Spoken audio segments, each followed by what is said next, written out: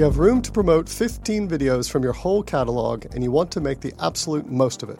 This is our second talk with Vionlabs, where we break down a few business cases for data harvesting to drive content discovery. We will look at best practices from Spotify and Netflix, which data we should harvest, and what KPIs we should track. Also, Arash and Patrick share their personal experiences working with Viaplay, Comhem, and ultimately how they're trying to ready an industry for big changes. Let's jump right in. I have grown tired quickly of the phrase artificial intelligence. Yes. And I don't think it's machines taking over. Correct. It's very much about man meeting machines. And to your point, Patrick, about making that editor's life easier and better so they can do a better job. I think when I think of Spotify, which I've been using literally since beta, for me it was a major revolution to have Discover Weekly be launched. Back to my I'm sick of choice. Yeah.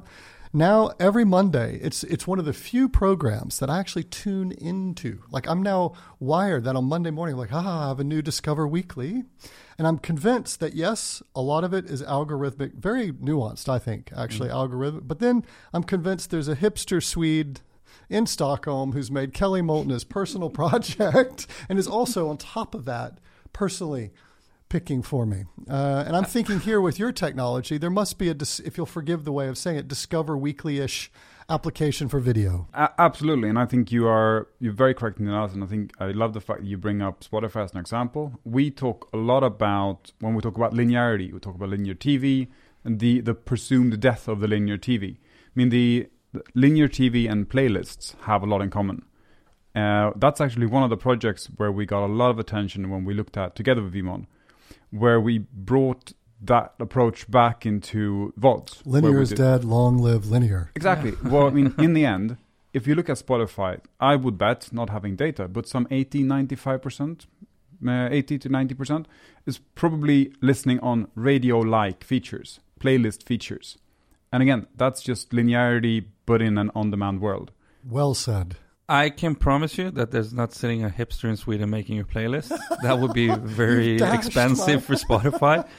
But I can tell you that what Spotify did is that they bought a company called EchoNest. And EchoNest is basically reverse engineering music to break it down into what type of instruments is used, how much is used, what type of tune it has, if it's Latino or if it's South American or whatever type of music you're listening to, and then uses that data. So EchoNest is basically doing what we do for Spotify, but strictly for music. Right. So they understood early on that you need to start breaking down this to actual type of data points that are usable in something like Discovery. Pandora started out with having people listening to music and then rating them manually. Right. I remember. So that kind of inspired the whole thing. But now, as you mentioned, like we're using machines to help scale the creative process.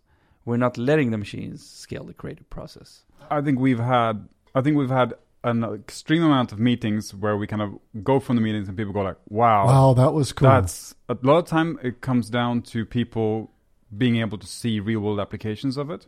It took a long time for people to understand that this was actually something that meant something. I think the first time where I felt we really got across was when we started using Defender as an example to showcase how color was being used. Because then you have people going out, they go like, yes, I now understand how Director works. And that kind of leads them on to understand why this is a better approach. Defender's the Netflix show, you mean? Yeah, Defender's the Netflix show, where they have an almost overstated use of colors. And we can go into depth on that one, and I think also the example of Dunkirk, if we look at music, which has a brilliant way of showcasing how to build stress through music. So by teaching people a little bit more about directors' work, we've been able to get across. But I think that has been one part. The other part has been that most of them simply haven't been ready. I think our industry has been lacking of building services directly data-driven from day one. I mean, if you look at Netflix or Facebook or Google, they build their services data-driven from day one. And our TV and movie industry have been working the same way for the past 20 years. And I think it's a big cultural change that was needed. And thanks to companies like Netflix and Facebook and Google, people have woken up and realized we need to be part of this. So our timing is kind of perfect now. And that's where I feel 1-2 years ago when I was pitching colors to people, they thought I was crazy. It's like, why should I measure colors for my TV viewers? Now they fully understand it because they understand it's an essential part of the data that actually affects us when we watch content. So I think the culture change is getting there, and a lot of our job has been the past couple of years to educate people. I feel like the past year I haven't been selling nothing to people. I've been out there educating them. Evangelizing. Yeah, basically getting them to understand why this is important. I think a lot of the time, what we can see, for instance, is when we are talking to SVODs and pay TV, and specifically pay TV, they have even the lack of KPIs. I mean, one of the key KPIs that we're talking about is time to play. The time spent from starting an application until you're in continuous watching mode. It's a very basic KPI. It's something that everyone should be tracking, but very, very few people are tracking it because pay TV operators come from a space where it's instantaneous. Has never been a need to track it when you're in a set-top box because you switch it on and you watch. While you're in an app. I mean, we have a lot of the apps today. You spend almost as much time searching for content as you spend watching content. So and is to that bring true? It's true. I mean, I think Netflix has about 30 to 70% ratio, which is best in class almost. But there are applications where you spend some 70% of the time you're actually spending in the app looking for the content you want to find. And that's not a situation that can be sustained if you want to compete with companies like Netflix. So you have to bring that time down. You have to sort it quicker. And you have to create a user experience that's flexible enough and that's personal enough. So you're live with Viaplay. How long have you been in the market with Viaplay? Over 6 months, I would say. Over 6 months. And is there any initial research or findings that you can share with us about how you've helped their service? I mean, one of the most... I can give you one interesting data point, and that is that as soon as we installed our service and started up and running, we could see that a lot of consumers were using their playlist much more. They were adding more content to their watch list. And on the Sundays, when you have this huge dip coming down, I mean, a lot of services have this, especially within TV and VOD, where people go back to work. That dip wasn't as steep as it used to be because people had already discovered what they wanted to watch as they were active during the weekends in the service. So that was a huge upside for our partners to have viewers being activated. So give me an idea of how you want to apply your technology today, but you're frustrated because your partners or whatever just aren't adopting it quickly enough. Like if you could just be king for a day and I could launch whatever service that I'm using, talk to me about, kind of the dream impact of your tech. To be honest, I think any good service in the next upcoming years that don't have enough degree of personalization is not going to be relevant. And I think if you do this correctly, if you look at, say, any start page, any service, pay TV or SVOD, AVOD, they need to be personalized. And this type of algorithm, this type of structure, it's the foundation for about 80 to 85, maybe even 100% of all the carousels, all the content you're seeing there. With carousels, you mean the UI and UX? The US, what's being shown to you? I mean, look at one of my former workplaces, Comhem in Sweden. We had almost 200 TV channels. We had 50 to 60,000 hours of catch-up material. We had 10,000 movies for rentals. If you want to bring that down into 15 posters on an iPad, you need to do some heavy lifting on the personalization space. Yep. And for me, that's the key. Where how do I make sure I get value for the millions, even billions of dollars I've invested in content? Is to present the right material to the right person.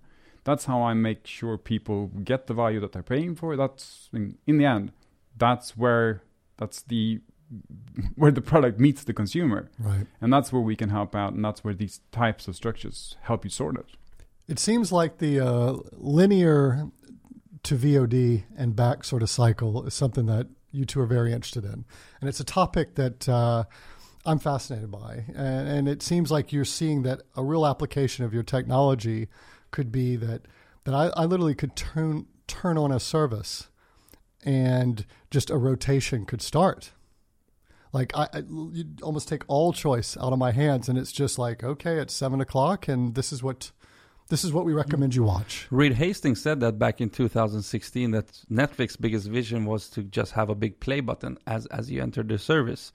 I think that they're far away from there and still need to work a lot to get there. But, I mean, isn't that what we all want? We want to just sit down and know that the device knows that I want to watch Game of Thrones every Tuesday at 7 o'clock, or having this dynamic kind of experience. But following up on your first question was that a lot of our clients today are not ready, or potential clients are not ready to receive the data as dynamically, because they don't prioritize recommendations and discovery as a high priority part of a service.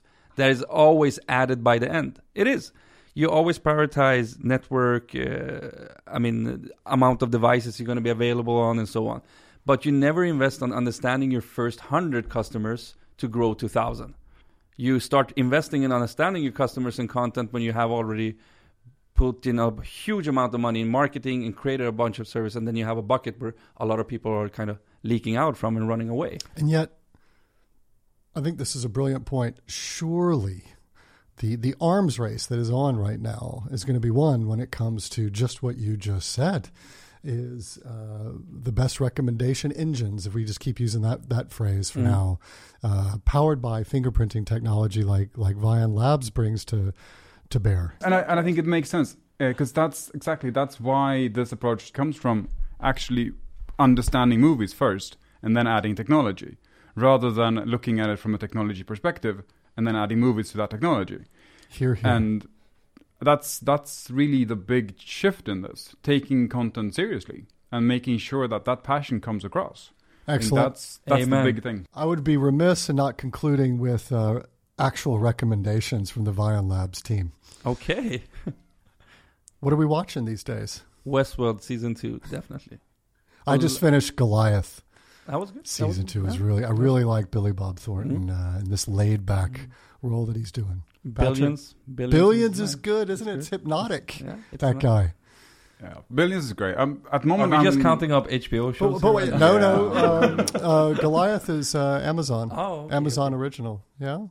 I've actually just rewatched the second season of Stranger Things, because that's again, I think Stranger Things it's a good shift, because it represents how Netflix is data driven on a whole other level. We can go into that on some other case.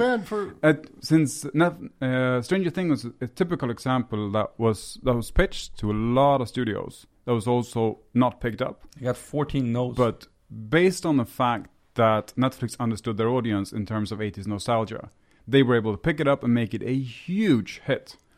And great point. Yeah. And looking at that, I think that's data that's available to everyone. Everyone in the industry knows what people are watching, but they're just not willing or capable of making the choices based on it. Stranger Things has been on our watch list forever, and for some reason, my wife and we just haven't, I don't know, the 80s nostalgia, although that's perfect for me at 47 years age. I should be the target. I'm just like, Spielberg-esque, really? But I know one day we just have to watch it, because people just go, are you nuts? You haven't seen it.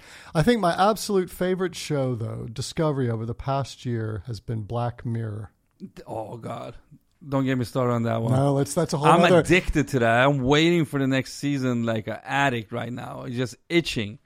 For me, it's like literature for television. But I resisted seeing it for a long time because of the idea that, and maybe now I'm a victim of binge TV, that like every episode was different. I was like, oh, do I have to start again with a new character? But as soon as I got over that mental, I was in. This could be me being an industry nerd in that perspective, but for me, Black Mirror's greatest accomplishment is just that. What they've done is actually take one of the underused assets of the world, which is short films, and they've managed to brand it in a genre and make it into a series, thus creating a huge way of actually pushing short movies with great actors in them. And also they stole the concept from Twilight Zone. Okay. They did. They did, true. Anthologies are very common out there when you look at them. I can recommend you strongly Philip K. Dick's Electric Dreams. That's a great show. Electric Dreams? I haven't heard of it. He's a writer. Yeah, he's a sci-fi writer, and he made a Amazon original that is very similar to Black Mirror. It's much more in the future, not so close future as Black Mirror, more dystopian futures, but it's really interesting show. Arash and Patrick, like human embodiments of their technology. Yeah? Gentlemen, thank you so much. It's been a pleasure. Hope to have you back. It was awesome. Thank you so much. Thank you.